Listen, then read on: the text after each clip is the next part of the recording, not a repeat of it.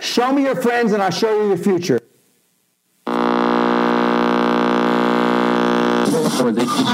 What is nothing? Yeah, that's deep.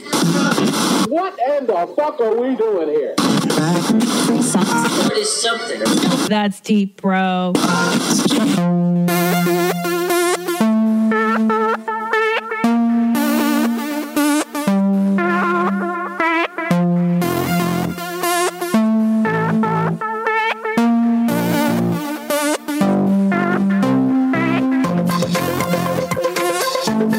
Welcome to That's Deep Bro. I'm your host, Christina P. Thank you for downloading this episode or watching on YouTube. I have a YouTube channel now where you can watch me talk to myself in the studio. It's so bizarre.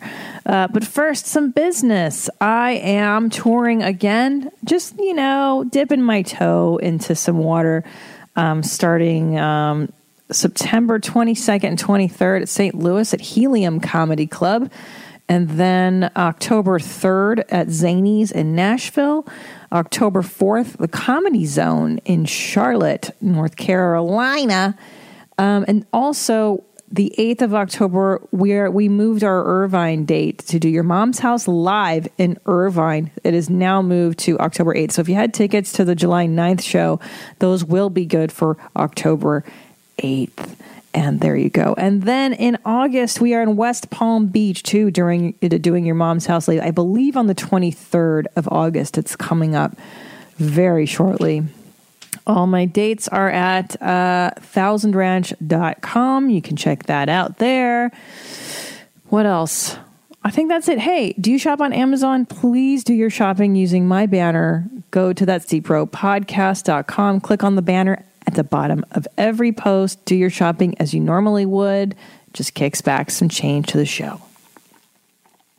Thank you. Okay, let's get into it. I've been listening to the Kinks an awful lot. I really like them. Under premium at the Driver's Choice event. What's this? 0% financing plus no payments for 90 days on all new 2017 Mazda CUVs. Where did this come from? Oh, that is terrible. Okay.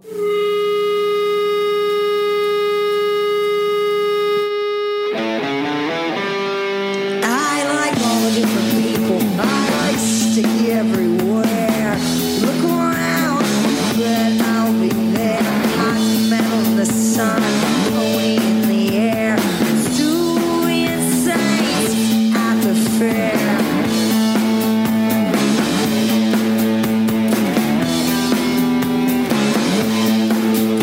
Saints what you're saying, walking squares. Hit her out. It's a lot of face, a lot of care. You rolling around here.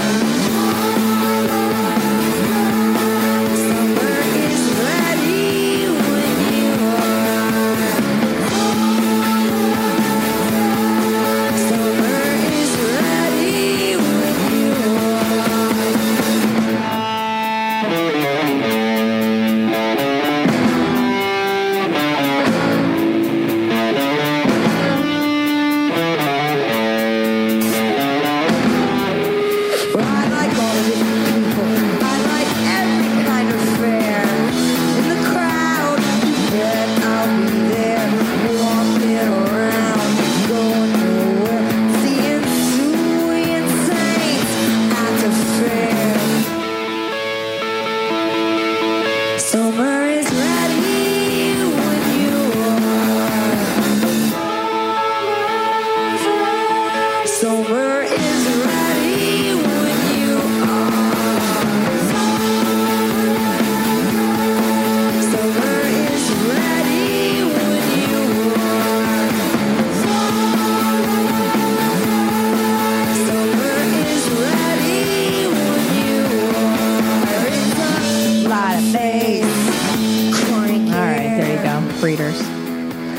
All right. Hi, welcome to That's Deep Bro. Thank you for listening. Thank you for watching on YouTube. The Breeders, man, I'm seeing them in concert. I'm so excited.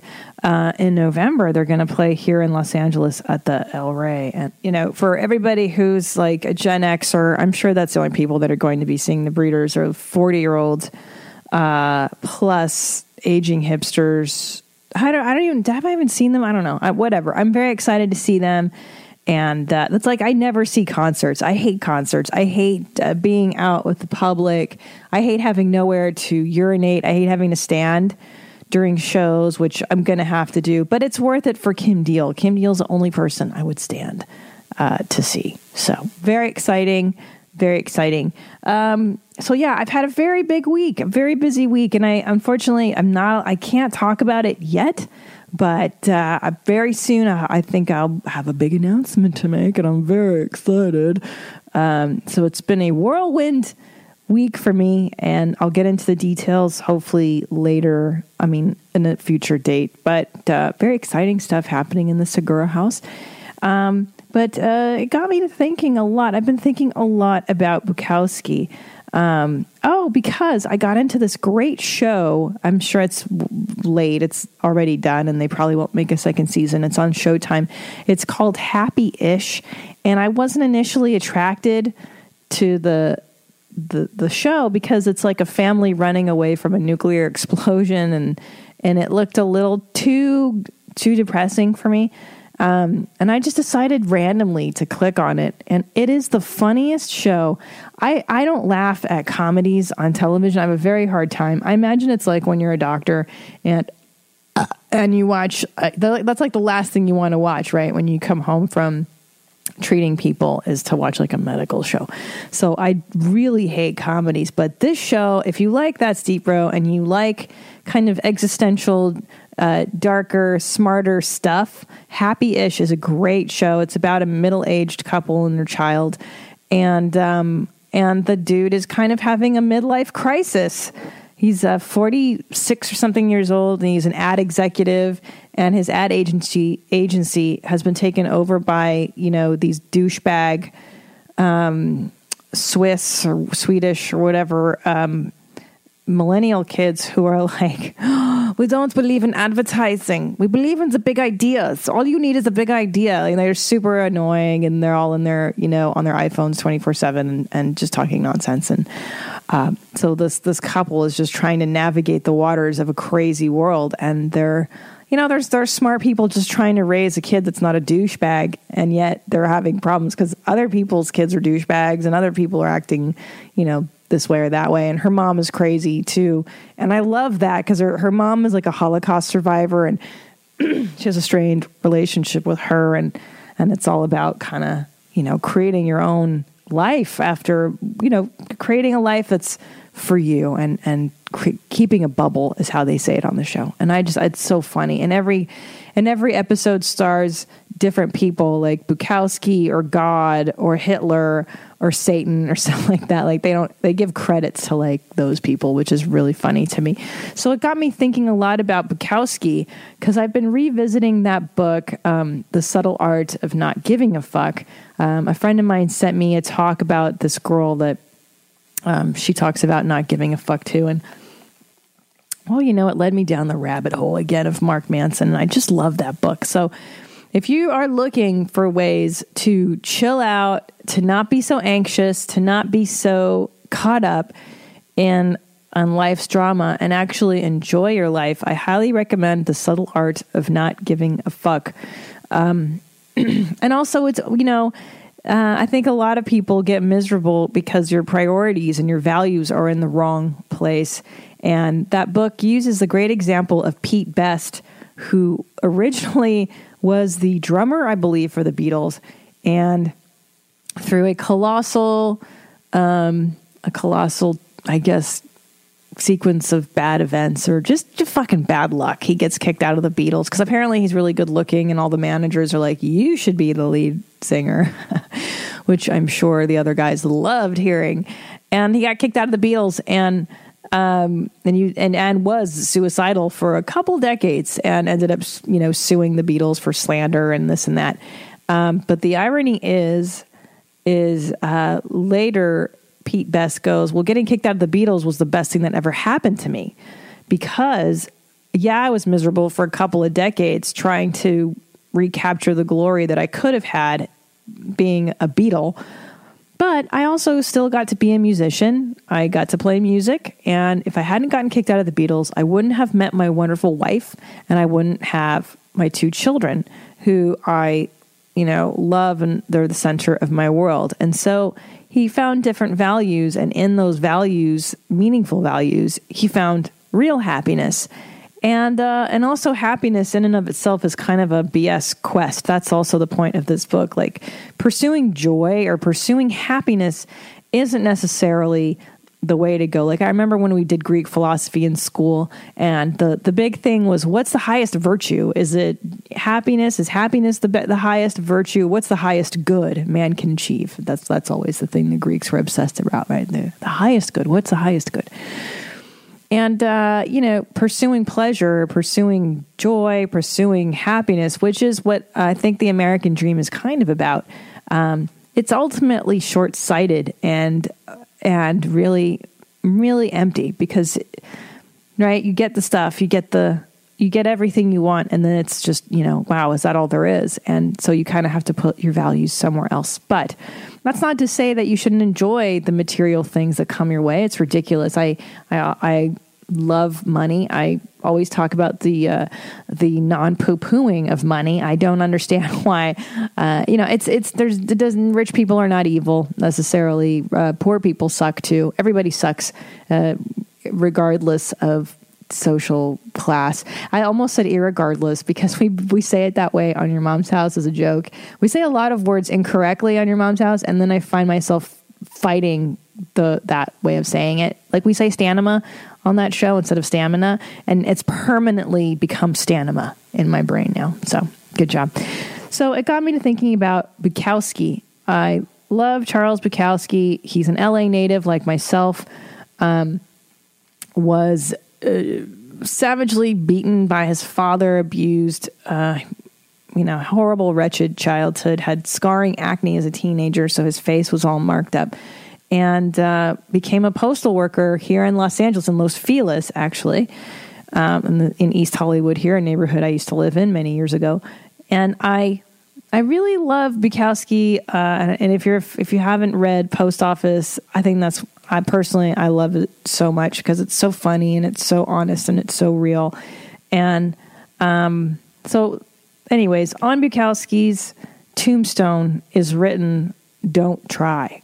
That is on this dude's tombstone. How rad is that? It's just, I believe it's boxers fighting, right? Like it says, it's like 2 boxers fighting, and then it says, "Don't try." And my brain floated to that recently, because I was like, what does that mean exactly? And I've discussed "Don't try" in context of the Mark Manson book, The Subtle Art of Not Giving a Fuck. And Mark Manson applies it to the backwards law, which is, I think, what Alan Watts has talked about too. The idea of not giving a fuck actually helps you get what you want. It's the backwards law. The less you care, the more likely you are to succeed at what you're doing. And why is that? Why is that? Why is it the less we care, the better stuff is? And I think there's a few reasons. I think number one, if you're not focused on what's not happening in your life, you tend to, you're not looking at it so much, right? So let's say you're always focusing on what you don't have. It's not happened. It's not happened yet. It hasn't happened. This isn't working. This isn't working. And you're constantly focused on that side of the equation. Then you're gonna, how they say what you focus on grows, and I really do believe that. So if you're not thinking so much about what you don't have, you tend to be lighter. You move through Earth. You move through the cosmos at a lighter sort of frequency. And when you're lighter and you're less attached, things gravitate towards you. There's space for things to come to you. And Marianne Williamson, I love Marianne Williamson, but she gives this great talk. It's on iTunes. You can download it for like $10. The talk is called Out of the Blue. And she talks about this phenomenon of making it happen, making things happen versus letting things happen. And making things happen is misery. I've tried it. I did it for a long time. I made comedy things happen. I made it happen. And the only thing when you're making things happen, The only thing that happens when you're making things happen is more suffering because you're focused on what isn't. Why isn't it happening? Why am I going to make it happen? I'm going to go out there. I'm going to make it happen. I'm going to control the situation. I'm going to force it. Sheer force of will is going to get me what I want. And sometimes that's true. And I've seen people really work that principle and like kill it that way. Now, the problem with making it happen, as I've seen a lot in show business, and if you follow people's Instagram account, which I always believe is a window into your emotional problems, you will see that making things happen in your life is not wise. Why? Because when you force the variables, when you force the cosmos, when you force shit to align, you're not allowing the natural things to fall in place. And it'll get to you, but you'll either fuck it up, you'll sabotage it on your own because you're not ready for it, because you've made things happen, you've forced your will and you've done it. So you'll find a way to sabotage yourself, usually this is what Marianne Williamson says, by the way. I'm not making this up, this is her stuff. And or if you don't sabotage it, you will find a way to fuck things up. And that is really true. Now, I can hear you young people like listening going, well, what does that mean? Does that mean I shouldn't hustle? Does that mean I shouldn't try? Does this mean I shouldn't, wake up every morning and do my Tony Robbins jumping in the air with enthusiasm and breathe it? No, you should. But also, like, I mean, look, I'm only saying this shit because I'm figuring it out myself as an adult is to remain zen about shit, right? That's the big goal, to care and to not care at the same time. Like, at least I found in performing in stand-up comedy that is kind of the essence of a good comedian, of a comedian that is fooling the audience into thinking that it's really, really easy to do what they do. And the secret to any great performance, dancing, comedy, acting, I think, is to care and to not care. The ability to be effortless while putting forth effort. And that sounds ridiculously ridiculous. I know it's like driving, eventually when you practice something enough, it's like muscle memory, and you can rely on your skills. You can kind of rest into the skills that you have. And then you can let things flow through you, right? That's the benefit of experience, of practice. Oh, let's talk about some practice. Anybody tell you I love this that I miss practice? If a coach say I miss practice and y'all hear it, then that's that. That's practice right there. I mean, I might have missed one practice this year. Practice. But if somebody say he doesn't come to practice, it can be one practice. I love Allen Iverson. Out of all the practices this year, talking about that's enough. That's enough. If I can't practice, I can't practice. Man. I'm hurt. I'm hurt. I practice. I mean, simple as that. It ain't about that. I mean, it's not about that at all. Alan? You know what I'm saying? I mean, but it's easy to talk about. It's easy to sum it up. Let's talk about practice. We sitting here. I'm supposed to be the franchise player, and we're in here talking about practice. I mean, listen, we talking about practice. Practice. Not a game. Not a game. We talking about practice. So we're talking about practice. It got me thinking about Allen Iverson this week. Practice and Bukowski, don't try. And those two ideas are really interlaced when you think about it, because when you practice your art, you practice your skill, then you don't have to try so hard. You can just do. So Yoda, look at Yoda. There is no trying, only doing, right? So this got me thinking about my beloved Bukowski. I read this and, okay, so I'll just read what don't try means to him. Okay, in a letter written in 1963, Bukowski replied to someone who once asked him, "What do you do? How do you write, create?" He says, "You don't try. That's very important, not to try, either for Cadillac's creation or immortality. You wait, and if nothing happens, you wait some more. It's like a bug high on the wall. You wait for it to come to you. When it gets close enough, you reach out, slap out, and kill it.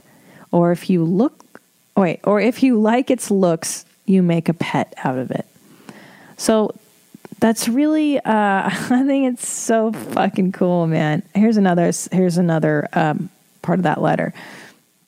Oh no, this is in 1990. Bukowski sent a letter to his friend William Packard to remind him, "We work too hard. We try too hard. Don't try. Don't work. It's there. It's been looking right at us, aching to kick out of the closed womb. There's been too much direction. It's all free. We needn't be told. Classes are for asses. Writing a poem is as easy as beating your meat or drinking a bottle of beer." Well, easy for you to say. Easy for you to say, Bukowski, right? So here's another take.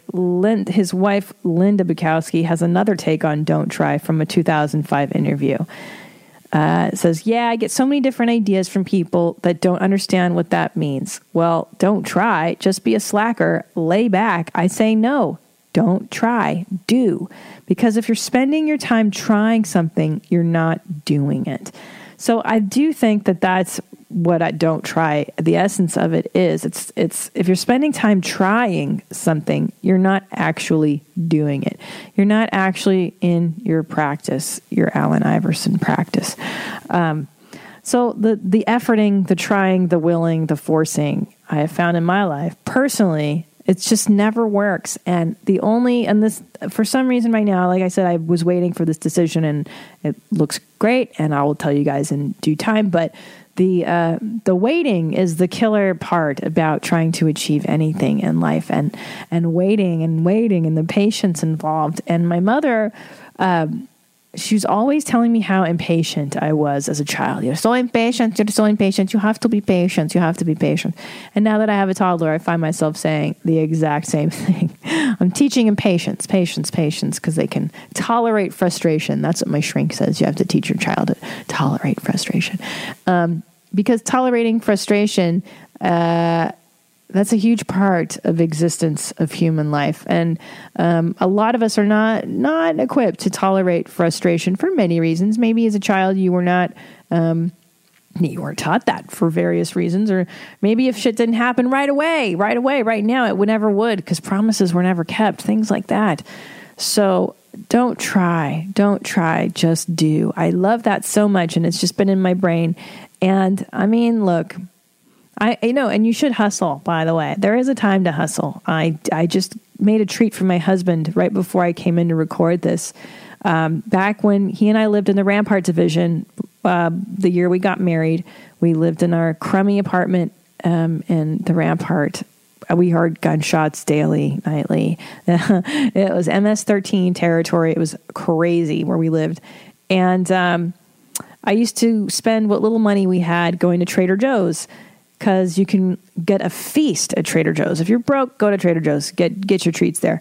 And I used to get us the lovely heirloom tomatoes in the summer, and some nice mozzarella cheese, and some prosciutto, and some melon. And I would make us a feast in our shitty apartment.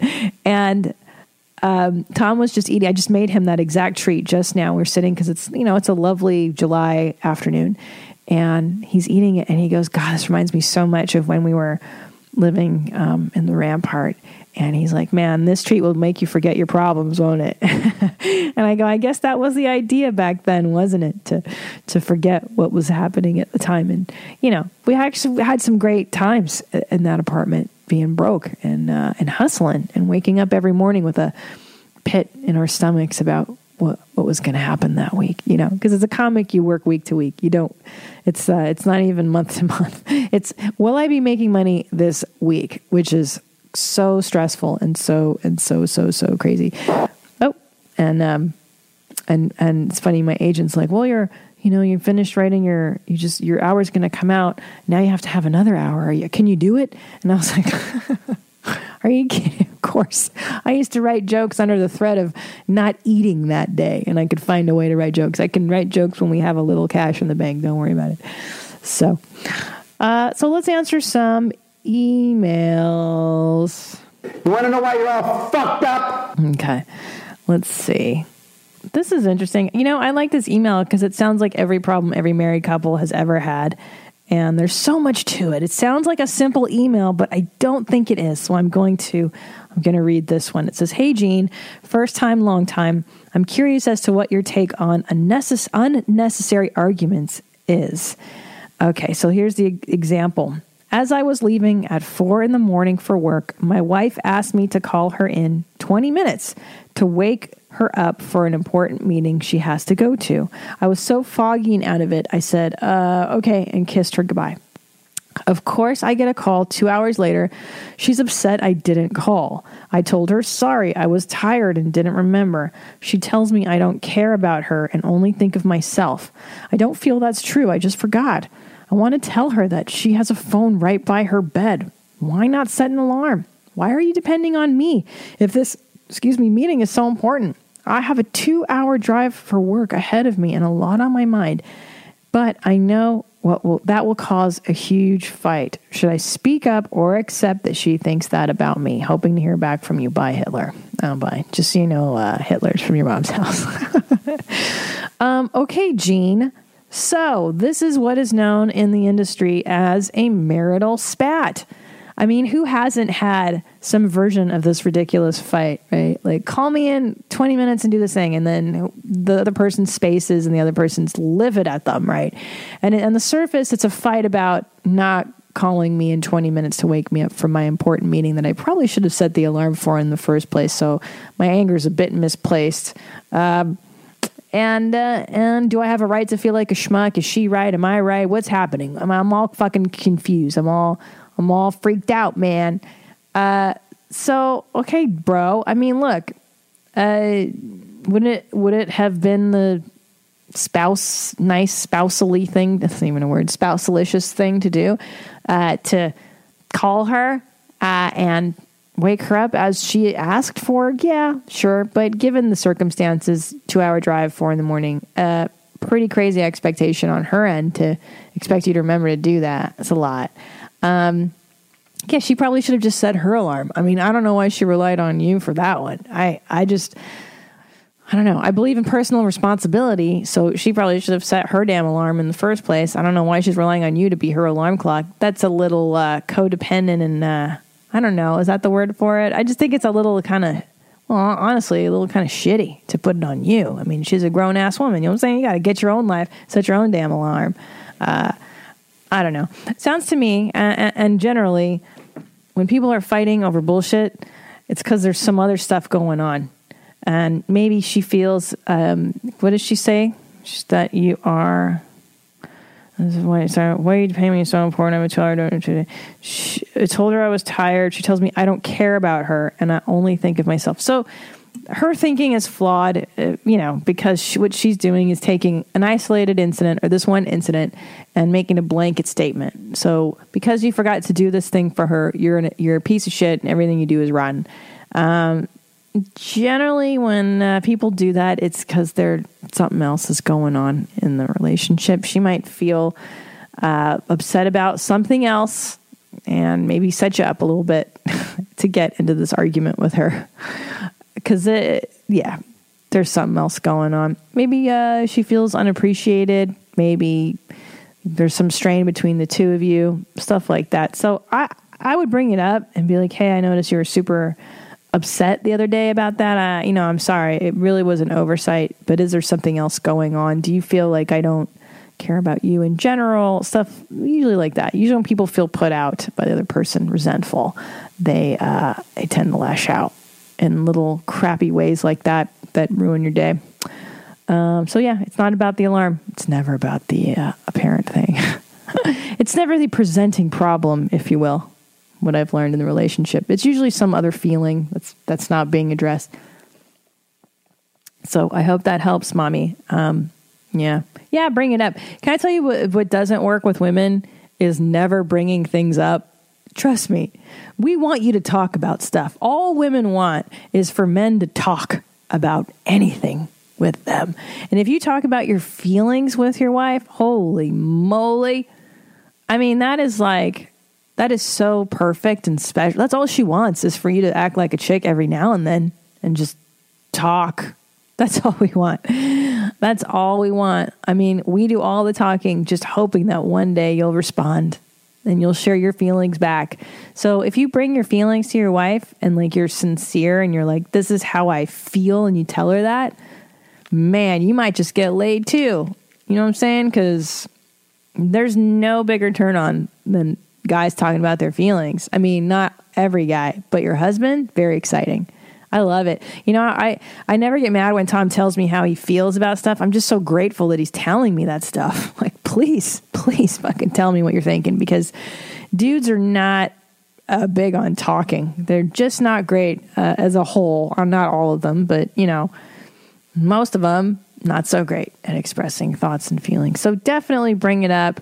But tell her that you were hurt by what she said. Don't accuse. The key to bringing shit up with women or men or whoever, I think, is to be like, hey, this is how I feel. I feel hurt. I felt sad when you said that I don't care about you. That's not the case at all. What's going on with you? Is there something else going on? I'd say approach it that way. Not like, hey, man, why don't you set your own fucking alarm, douchebag? Because that's what I'd want to say to her, is why don't you fucking set your own alarm? Come on, grow up. Be a grown up. Whatever. But there you go. It's a very common marital spat. And it's never about the spat, guys. It's not about feeding the dogs, or it's never about the dishes. It's so funny when married couples fight, it never is about the dishes. It's because I'll tell you why. I'll tell you why it's never about the dishes.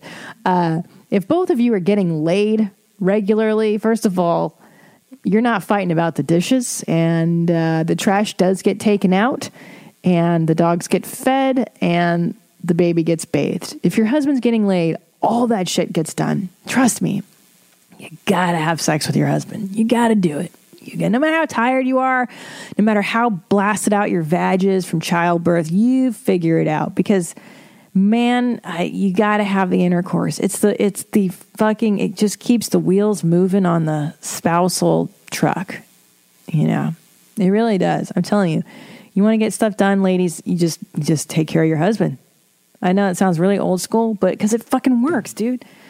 It works. For men, here's what men want. They want to get laid. Here's what women want. We want to talk about feelings. Boom. That's it. Bam. End of show. I don't even need to talk anymore. If you tell women feelings and stuff, that's all we need. Just talk. Lots of words. Tell me words. And dudes, they just want their fucking peeners licked. That's all it is. You lick a guy's peener, you're golden. There you go. That's some advice your mama won't tell you, but I'm going to tell you right now. You just gotta lick a peener. Okay. So here we go. Says, hi, I'm a soon 26-year-old guy. Core audience, right? He writes in parentheses. You know what, writer? You would be surprised. Actually, a lot of men write into the show. A lot of millennial men write into the show. The last email was from a dude. So, you think it's a chick show, but it surprisingly skews male and like young males. So, hey, I love you guys. I love it. I love it. Anybody fucking listens to me ramble. Okay. I'm a soon 26-year-old guy who haven't tried to get my life in quite a while. I tried to go to college last year, even though I'm older than almost everyone else there. I failed half of all my courses, so I was not allowed to continue and dropped out. I think everything went bad because of my self-doubt over moving to a new town, not having any friends, and just having a hard time studying things I didn't manage to understand properly. He says, I studied coding and giving it 100%. I didn't feel smart enough or dedicated enough to manage. I think I will have to go back to my old job and move back home with my parents, which feels like shit right now. And I have to wait at least until spring until I can apply to some other college. Most likely an entire year. I really feel that I've fallen behind when it comes to what I want to do in life. I feel like I haven't made enough friends, traveled enough, or had the desire to get a degree in something for the last few years, which is something I think about and regret every day. Do you have any advice to give for someone who basically regrets their early 20s and still haven't gotten a college degree? I know it won't make me complete, but it feels like I'm stuck. Thanks for putting out a great podcast. Best regards. Okay. Well, Gene, yeah, you regret your early 20s because you can't get this degree and you moved. It sounds like you moved somewhere and you lacked the confidence, and you failed out because you couldn't cut the mustard right. And now you're back home with your folks and you feel like shit. Okay, it sounds like you do have a plan. You're waiting until spring until you can apply to some other college, most likely an entire year. Okay. Yeah, okay, so you do want this degree. Number one, what are your priorities? I think that's really important. Is it really the college degree that you want? Or is it to say that you have a college degree? Because it's funny because the other day I had this epiphany. I was at the Comedy Store and I was looking at this billboard of this TV show and I thought, that'd be cool to have that TV show. And then I was like, you know what? Actually, no, that particular show I wouldn't want to do. I think I just want a billboard. Yeah, I want a billboard. How much to just put a billboard of myself up on Sunset? So the point being, sometimes we want things that we think we should want and not necessarily are the things that are going to make us feel fulfilled. Because I will tell you that, failure is fine. It usually tells you that you're not on the exact right path. I might try something different. Apply to those colleges you want to go to while you're home and feeling like shit with your parents. But in the meantime, maybe try another avenue. Try something you secretly would never want to do in a million years. Because I think that it's a great opportunity. If you like living at home and I know you say that you don't like it, but it feels like shit, but you don't say anything like my parents are douchebags. I hate them. Why not treat it as an unemployment leave? You ever been fired before from a job? I have 22 of them in 4 years before I became a comic. And in that time, I used to take these unemployment vacations. You get unemployment from the state of California when you get fired. And I remember being like, this is great. Like, I love getting fired because now I can take this time to kind of reassess and reevaluate what I want to do with my life. And I was actively looking for other work. I wasn't like a loaf or anything, but I did acknowledge that it was a period of my life with which I could kind of be a fuck up. And I invite you to take this time, rather than beat yourself up, rather than focus on what we talked about, the making it happen, the forcing the will, the regret stuff. Try to focus on what you want to happen and maybe formulate goals that are realistic for you. Are you financially set up to be a full-time college student? I don't know why you failed. You said it was because you're older than everybody else. So that's going to be hard to make friends generally because they're going to be younger and having a hard time studying things you couldn't understand properly and giving it 100%. So I don't know I don't know exactly why you failed. So it might be a good idea to kind of do an autopsy on why you failed. Failure in and of itself shouldn't lead to self-flagellation or regrets. That's a fucking waste of energy, man. Like, don't even, honestly, and I say this with all sincerity, I don't do regrets. I don't even understand the concept of regret. Really, truly. Only because you did the best you could with the knowledge you were given at the time. So to regret that is to imply that you had all the knowledge of all the possible variables and all the possible worlds, and yet you still went ahead and made the worst possible decision. It's just not logically possible to have regrets because you didn't know everything. So you did the best you could with the information you had at the time. So regret is it's illogical. It's a huge waste of time, and it doesn't help you go to the next step. So feel like shit. Absolutely. Go home and feel like shit, and also enjoy the splendor of not having to pay rent or bills. Having your meals provided for you. Maybe your mom still does your laundry. That's awesome. Why not take this unemployment vacation, so to speak, or parent vacation, adult child vacation, and reassess and go back and do an autopsy and figure out where you went wrong with college. Exactly. What was it? Was it your inability to make friends? Were there no other older students there that you could get along with? Was it the material was in fact too difficult? And if so, before you go back to college, maybe take a local community college class, or maybe get books on the internet or whatever the fuck it is to get yourself up to speed before you get into school. Because you can read books anytime. You don't need to be enrolled in any sort of academic institution to learn this stuff. There's all kinds of schools too. You don't have to go to traditional 4-year colleges. You can do online college. You can just read a bunch of books. I don't know. But yeah, fuck regret.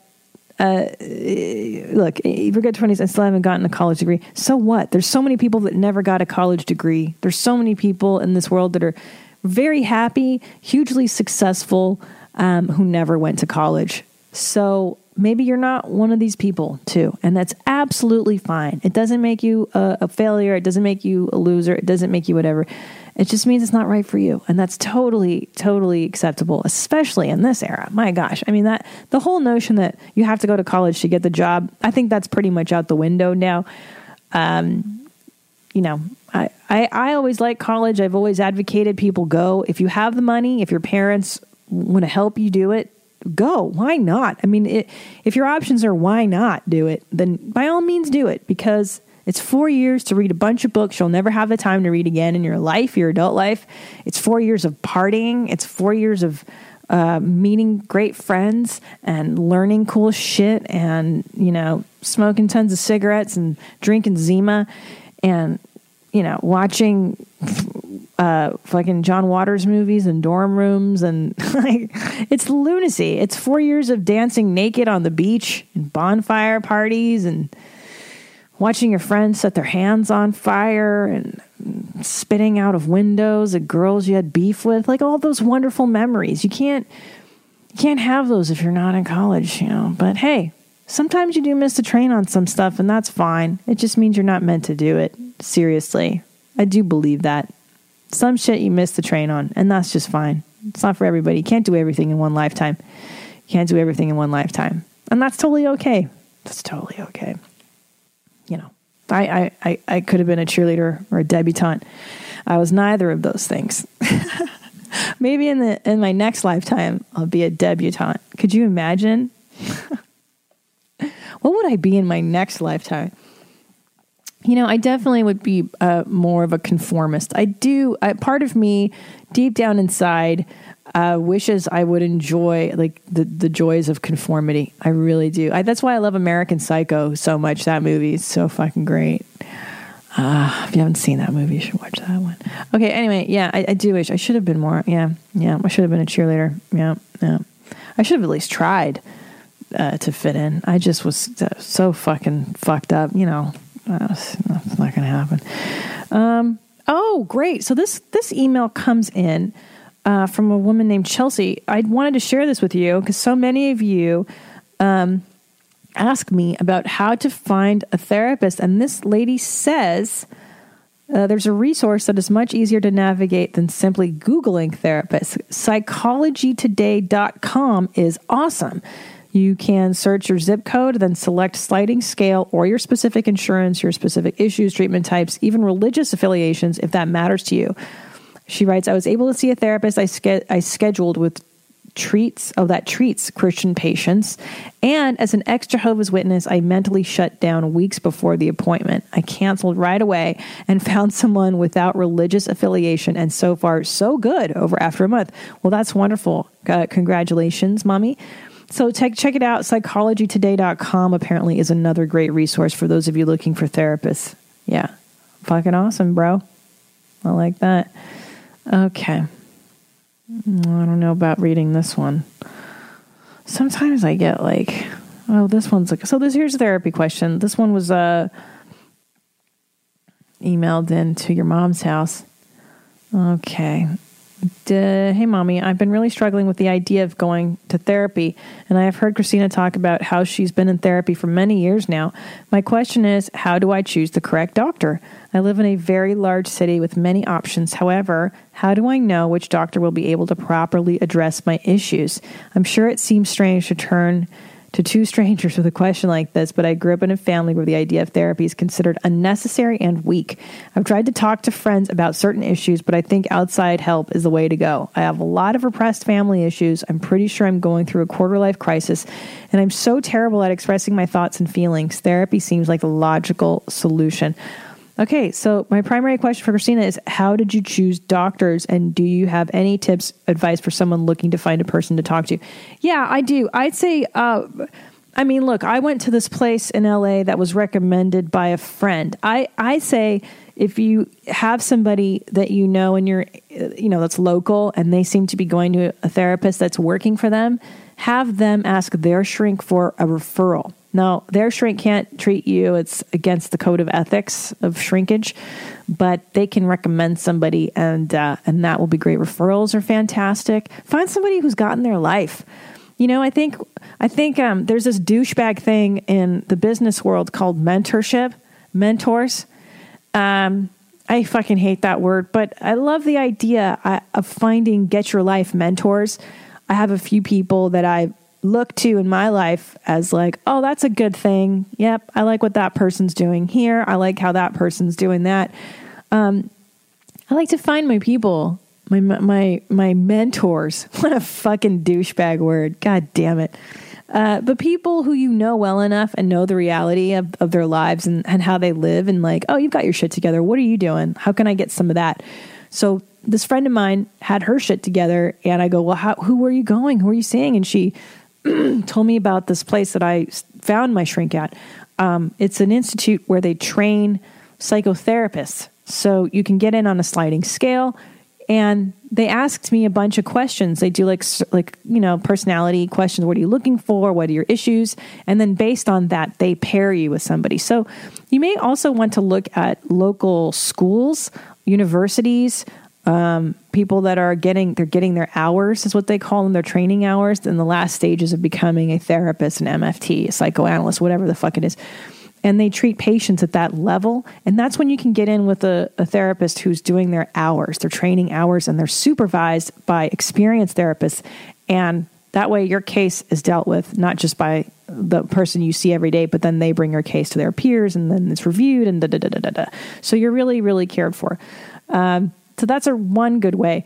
And you know what? A lot of it is just a throw of the dice, dude. I look at people's websites. I found people before the one I see now. I would look at people's websites. I'm telling you, like, look at the person. Do they look fucking sane to you? Do they look like they got their life together? You know what I'm saying? Like, a lot of therapists have websites where they describe their methods. I once saw an existentialist therapist, believe it or not. Her leaning was in existentialism. I saw an eco-therapist once. What is that? I'm not even sure. But she had 2 little dogs that would sit on your lap. And I thought that was just the best thing ever, to have therapy with dogs. And so look them up. Google them. In addition to finding them on Psychology Today, whatever, Talkspace, blah, blah, blah. Research them. What do they look like? Do they look crazy to you? Don't fucking go to them. You don't want to listen. And I don't mean like looks or everything, but how you present yourself to the world is kind of important. And Tom and I were driving today, and we saw this lady crossing the street, maybe 50, but she already looked like she had shut it down, because she was wearing those like hardcore Jesus walk sandals, those like Patagonia, just hideous Denver, Colorado native sandals, strappy, very, very practical sandals. And then some, what are they called? Cargo shorts that one would get at Target. Not that I'm not above it. I got shit from Target too, but the cargo shorts in the sand colored, and then the tank top that was also like a Target issued. Again, not above it. Just sometimes you don't want to pair Target with Target. You know what I'm saying? Like, you got to mix and match your Morona with your other shit. But also the styles, like there's feminine styles at Target that I bought. I think I bought this from Target actually. But what I'm saying is, and her hair was like really short, like not lady, just not even a lady anymore. And you can tell by the general demeanor that like she'd shut it the fuck down. Shut down that sexuality. Like that vagina has sealed shut for business. Like her husband doesn't get in there ever. Like it's just, that's how you let the world know. Like, I'm no longer a woman, guys. No longer a woman. I'm not wearing anything nice for you. She resents him. You can tell she fucking hates his guts. I'm just making this up. I don't even know. But definitely, man, appearance is important. It just tells people how you, view yourself.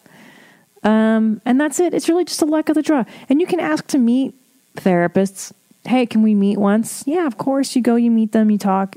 See if they make sense to you, if they're condescending. Do you feel like you can talk to them? Do you feel like you trust them with your secrets? You know, I've met so many. Some are just fucking whack, weird, too mean, too this, too that, whatever. It's all personality match. So, but good luck, Gene. I hope you find somebody. It's so important. It's so important. It's so important. All right. I think that's it, guys. I gotta go. I gotta go get my life. I gotta get my fucking back work done. I tweaked my back picking up my kid. I gotta go get that shit massaged. That's it. Come see me do stand up live. Thank you for downloading this episode. You can email me at that'sdeepbropodcast@gmail.com. Email me anything you want to talk about, thoughts, feelings, farts, that kind of stuff. Why did they make La Croix in this tall boy? That's the weirdest thing ever. I was wondering. I mean, it's 12 ounces. I think the regular La Croix is 12. No? So fucking weird. Why the tall boy La Croix? This is one of the great mysteries of life. But goddamn, I do love these flavors. This one is melon pomelo. Cantaloupe with pink grapefruit. I mean, this shit's made in America, right? Why does it sound all fancy and foreign? I don't know. It's brilliant. Look at this. No calories, no sweetener, no sodium. Phew. Goddamn. This is it. La Croix. This is a fancy treat for over 40. This is a real luxury, the La Croix. 0 calorie, 0 sweet, 0 fun. There you go. All right, Jeans. Enjoy your week. Stay deep. And I will talk to you again next week, mommies. Now what? I don't know. Philosophize with it.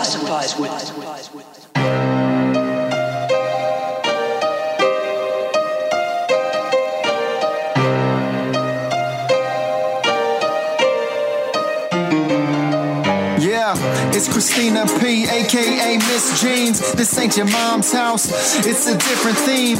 Gotta be critically thinking. Like you caught up at a cocktail party, odd thoughts start to sink in. John Locke, or was it Socrates? Aristotle or Plato, maybe Hippocrates. Got us talking all properly, topically. Just a comedian discussing these philosophies. Serious questions, silly people. What's that? That's deep, bro. It is the ultimate metaphor for life. And you know what that is? What? That's deep, bro. That's deep, bro.